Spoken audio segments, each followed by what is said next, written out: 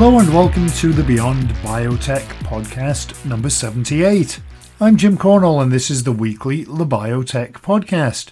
This week we're taking a look at a company that is making big strides in tackling Alzheimer's as well as cancer, and the company also hopes to take on other neurodegenerative diseases in the future through the use of enhanced natural killer cells. The company in question is based in the US, although it has origins in South Korea, and that company is NKGen Biotech. I recently had a conversation with the CEO, Paul Song, to chat about how the company's combating later stage Alzheimer's, and the first thing we need to do is get a little bit of background on the company itself.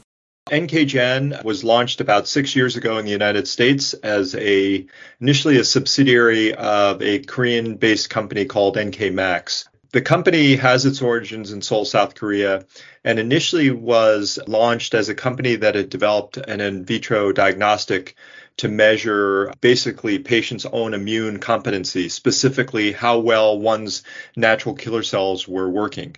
As we qualified a test that soon became approved by FDAs in Korea, Canada, China, and also the United States FDA gave us approval as a lab-developed test, we started to correlate weak or deficient natural killer cells with various human diseases.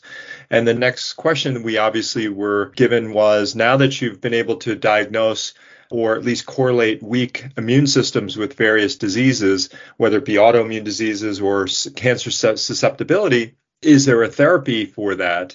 And the next thing was to try to develop a natural killer cell therapy to really be the counterpoint to when you diagnose something.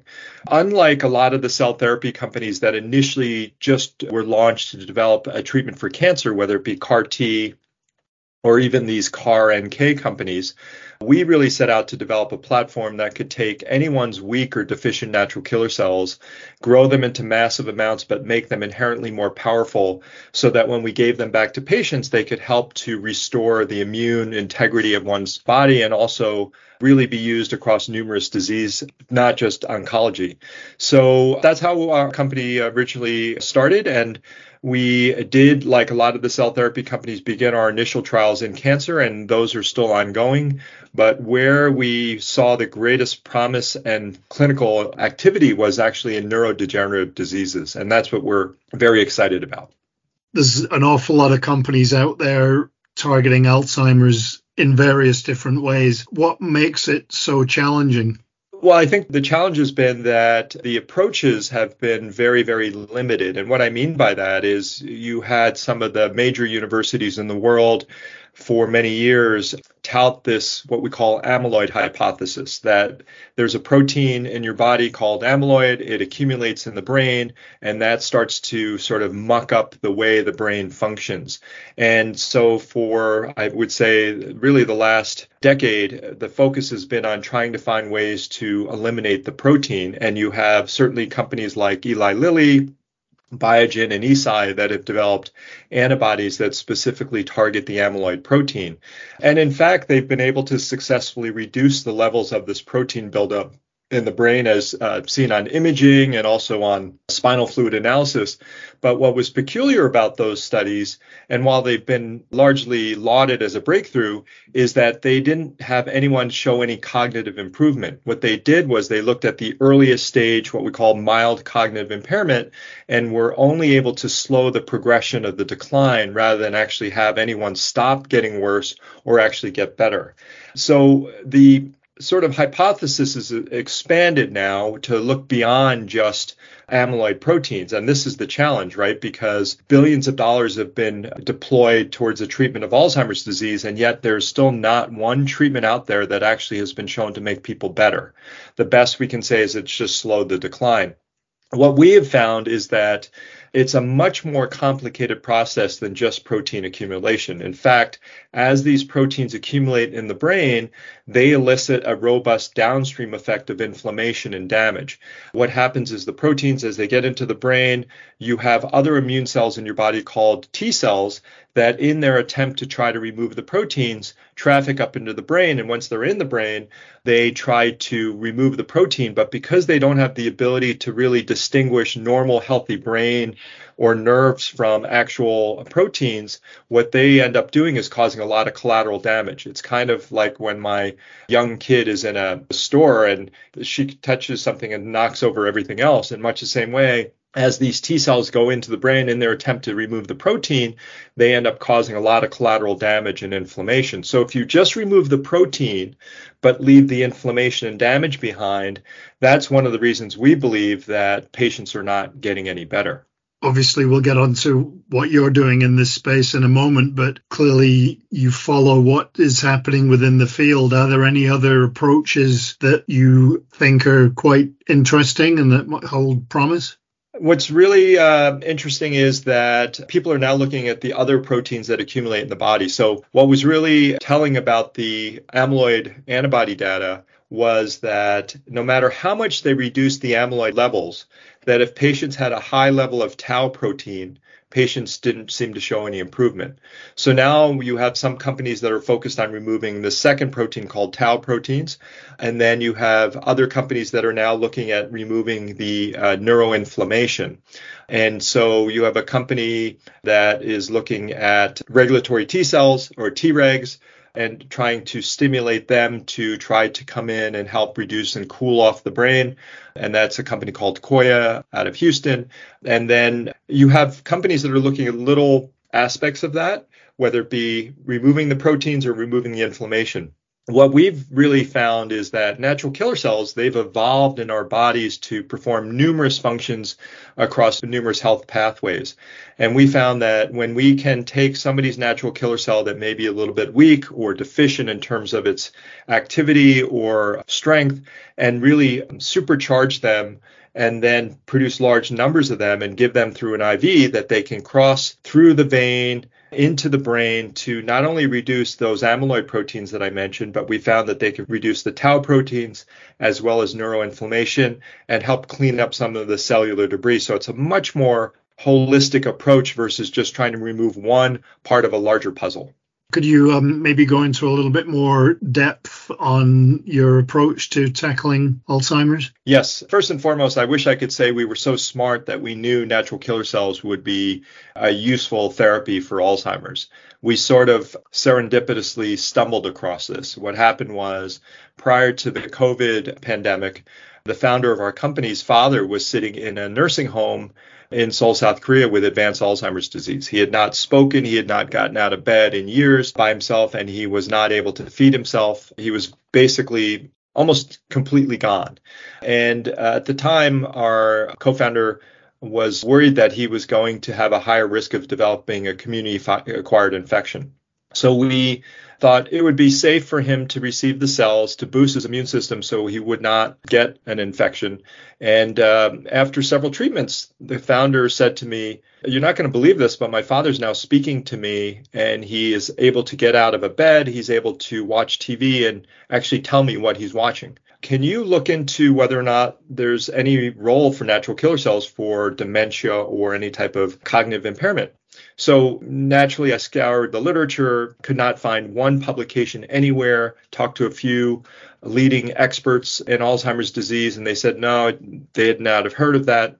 So we weren't sure if this was a one-off, a coincidence, and we then were introduced to a second patient who was very advanced Alzheimer's patient, was in hospice, and there was a GoFundMe page for him. And he was only 38. He was diagnosed with a rare genetic mutation form of this, where he had a mutation called PSEN1. When we met him, he, again, could not talk, walk, feed himself. He could not hold a pen. And we talked to the family. We said, we're not sure if this is going to work, but given lack of options, we'd like to make this available for him. They said yes. We got consent and we started treating him. And after several doses, he again started to be able to walk, talk, feed himself. And we thought, wow, there's something very unusual about this. So then we wanted to try this on one more Alzheimer's patient, a more traditional lady who was in her late 60s, had not been able to remember her kids' names or her husband's name. She, again, was not able to walk by herself or feed herself. And after several doses, she too improved quite dramatically. So based on that, we felt like there was something there, but we just couldn't figure out at that time the full mechanism of action. So when I started to approach people about this, everyone thought, you're crazy. So I'm an oncologist by training, and a lot of people said, oh, you should just stay in your lane.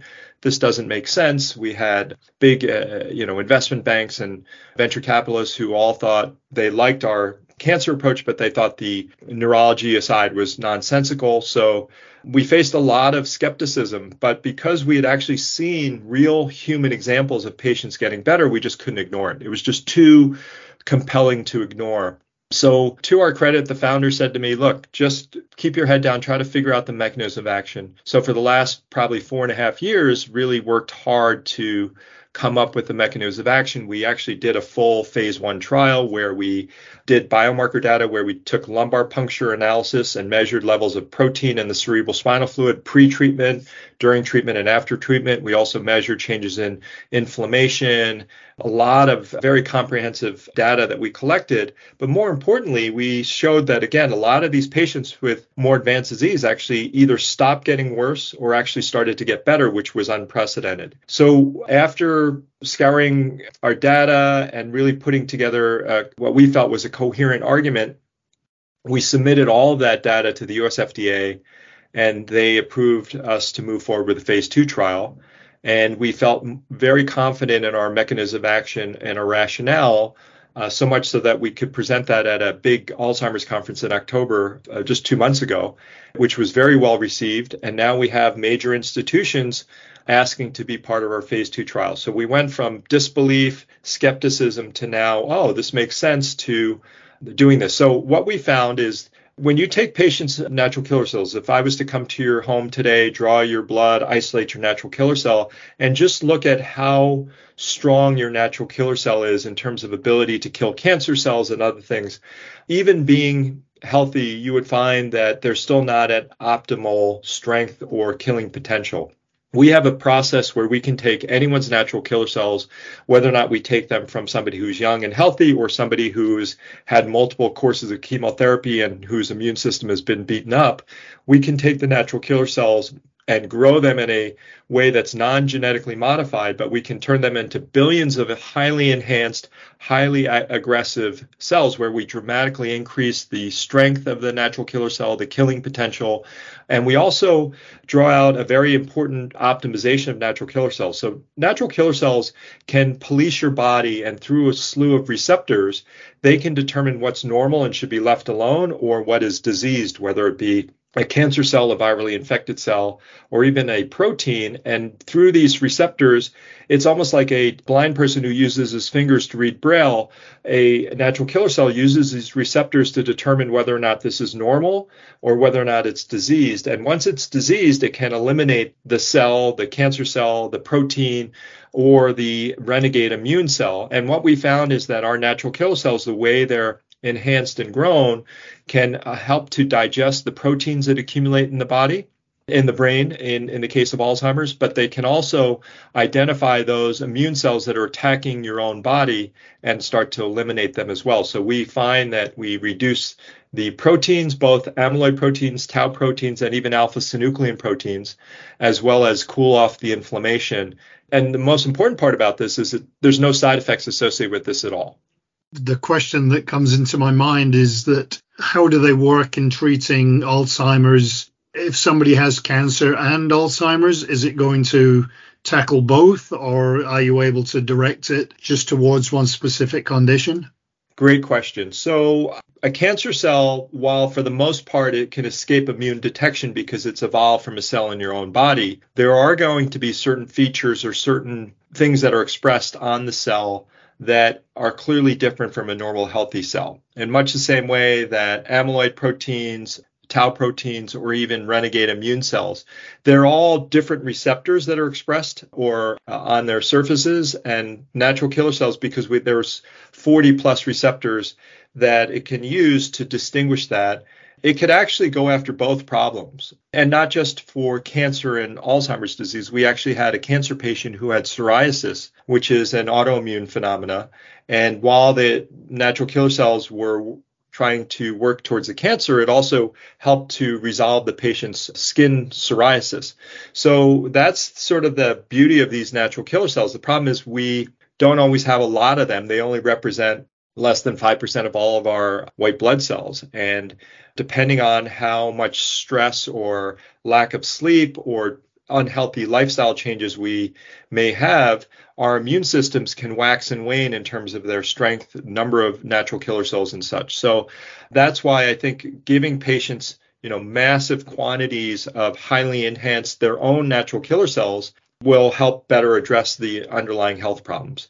So yes, if somebody has both of the cancer and Alzheimer's, our natural killer cells could actually be used against both of those diseases at once. Have there been any side effects? Well, the thing is, we haven't seen any side effects at all. We've now dosed, between all of our cancer trials and our Alzheimer's trials, we've dosed over 150 patients, and some of these patients have gotten 30, 40 treatments without one side effect. How do you know how much to give?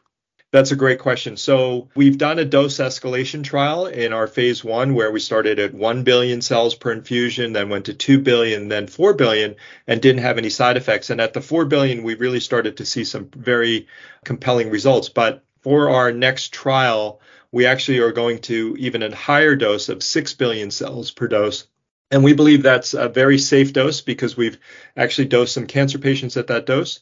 But we believe that it's going to give even better responses in Alzheimer's disease than what we saw with our 4 billion cells. Obviously, you can't put any price on being healthy, but is it an expensive treatment? No, certainly that's our goal. Is we wanted to bring something to really try to help humanity. And I know a lot of people will always say that, but there are 55 million people, it's estimated worldwide, that have some form of dementia. Of that, 45 million are estimated to have either Alzheimer's or Parkinson's disease. And we wanted to do something that wasn't going to just be a mild Band-Aid, right? Nor an expensive Band-Aid. We didn't want to do something that would bankrupt our society and our governments. So the goal is to really keep this cost down as low as possible. Right now, we can do the final treatments for less than $3,000. We expect that to become even lower once we can develop a fully automated solution. But our goal is we want to make this available to anyone regardless of ability to pay. And we want to also make sure that there are no side effects that are very expensive to take care of. Final thing is that if you look at the lost productivity to our society, right, the number of people that have had to quit their jobs to take care of their ailing parent, or the number of families that have exhausted all their life savings to hire somebody or put their loved one in an assisted living facility, it's already having a huge economic toll on our society. So one of the patients that we've been treating, prior to us treating her, she couldn't get out of a chair by herself. She couldn't walk upstairs, had to constantly be carried to go to the bathroom. She's now able to get up out of a chair by herself. She's able to walk upstairs. And her caregiver says it's been life-changing for her, especially her back, because she's had to try to pick up this patient, but also for the family because it's just easier to care for someone like that. So we really are trying to do something that is going to have a really deep impact, not on only patients, but their families. In terms of the administration, how is that done and how often does that have to be done? Well, for our phase 2 trial, the FDA has asked us to treat for a full year, and it's a simple IV. There's no pre-treatment. There's no other drugs that are given with that. It's delivered every 3 weeks. So for our phase 1 trial, patients will get a total of 17 treatments. We expect to see real improvement early on. We don't think it's going to take the full 17 treatments to show improvement, but what we like with the prolonged sustained dosing is perhaps we can cause a much more permanent, durable improvement. It seems like it doesn't actually need to be administered in conjunction with any other drugs. It does not. Patients don't even need to take Tylenol because there's no side effects with this. A lot of companies are kind of looking to treat Alzheimer's when it's in its early stages so that they can have it not progress. You're going after more advanced cases. Why are you doing that, and how can you succeed in that area where others haven't? Well, one, it's personal for me. My very best friend, best man at my wedding's mom has Alzheimer's and more advanced. And unfortunately, I think that most of the pharmaceutical industry, as you point out, has focused on early stage disease, partially because when you don't have a treatment that's really working too well, you want to try to do it in the earliest stages. Secondly, if you look at the more moderate and advanced patients, that's basically the majority of the patients in the world who basically the medical community and the pharmaceutical community have given up on. They've spent, as I mentioned, billions of dollars to show that they've not been able to get anyone better. We just felt there was a tremendous unmet need. It was a lot of people out there who have no hope. And because we've actually seen patients with advanced disease actually start to show improvement on our therapy, we just felt we owed it to try to tackle the more challenging population. And certainly once, if we can demonstrate consistently that we show real improvement or at least stop progression, then we can really move it upstream and use it in the earlier stages to maybe even prevent patients from ever getting worse. But our feeling was we wanted to go after a population that basically everyone else has given up on. Absolutely. And I know that it's going to be different on a case by case situation, but is the goal to try and cure this so that people with Alzheimer's don't have it, or to turn the clock back a little bit, or to manage symptoms? Another great question. So in the advanced population, I don't think we're going to be able to cure it. A lot of these patients are really advanced, right? So I've been clear to say I don't think we are going to get patients back to their pre-disease. A lot of these patients can no longer speak. So I think it's not realistic to expect them to be able to go back and recite Shakespeare. But if they can at least speak to the point where they can readily communicate and articulate what they're feeling or what their needs are and be engaged, I think that will be a huge, huge boost. For the earlier stage populations, I do think it's possible that we can prevent them from ever getting worse and actually get them better back to their baseline. And then for patients who maybe have the gene, who have a strong family history of this, maybe by giving them this treatment once or twice a year could be like an oil change preventative to prevent the proteins from accumulating, as well as any neuroinflammation. That would be our goal. But I think the expectations really have to be catered and tapered to the population that we're focused on. The really, really advanced patients who haven't said a word in years, we have to set expectations. But if we can get them to the point where they're now able to speak, where they were not able to speak a few months ago or a few years ago, I think that will still be pretty dramatic.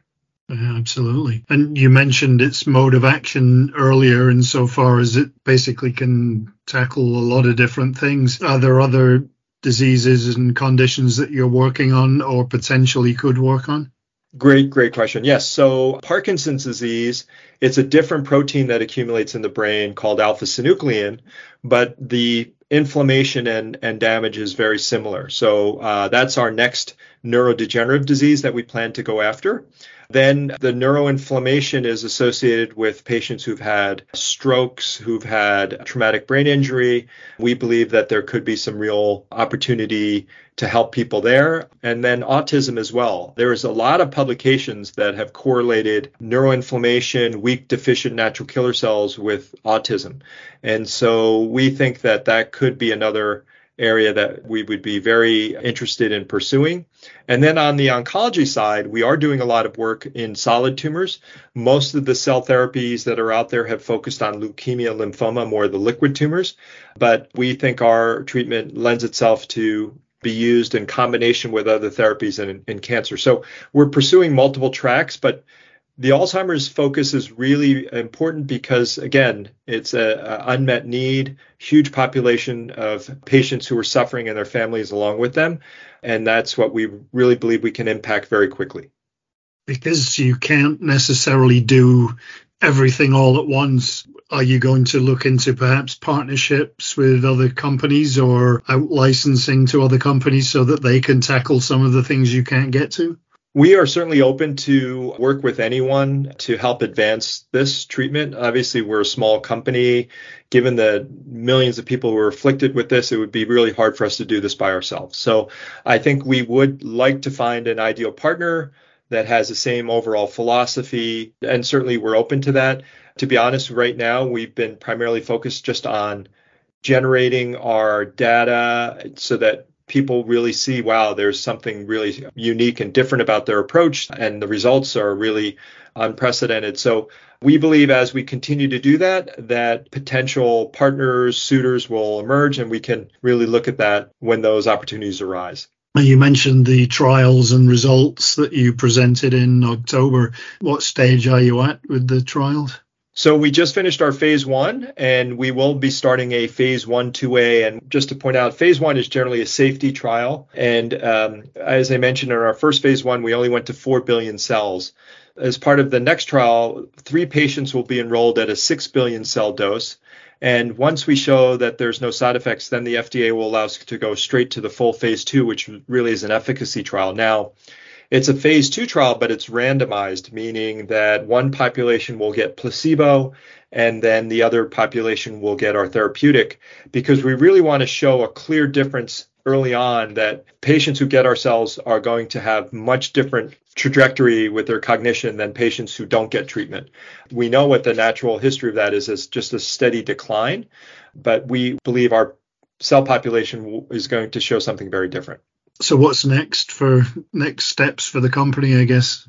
For us, it's just to continue to execute. We are still in the process of raising some additional funds to really be able to maximize our clinical trials as well as just the other work that we're doing in development.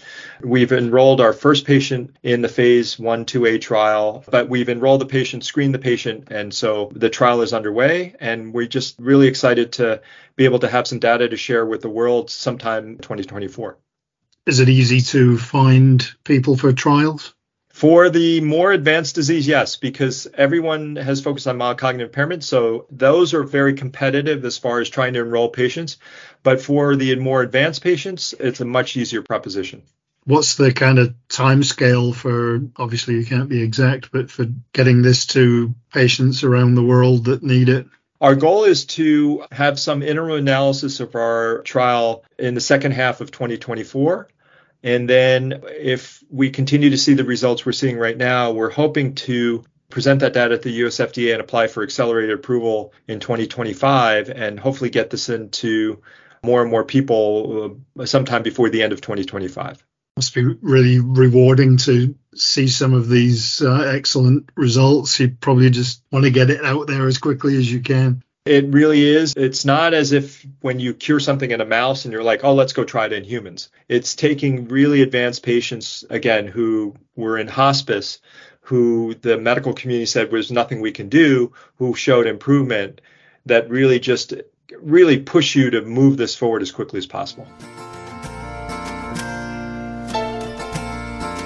Hopefully those results later this year are even more confirmation of the promise of the company's approach. Definitely something to watch for. Don't forget to check out the latest news and articles over at labiotech.eu, and I hope wherever in the world you are, you have a great week ahead. Thanks for listening, and I hope you'll join us next time for another Beyond Biotech.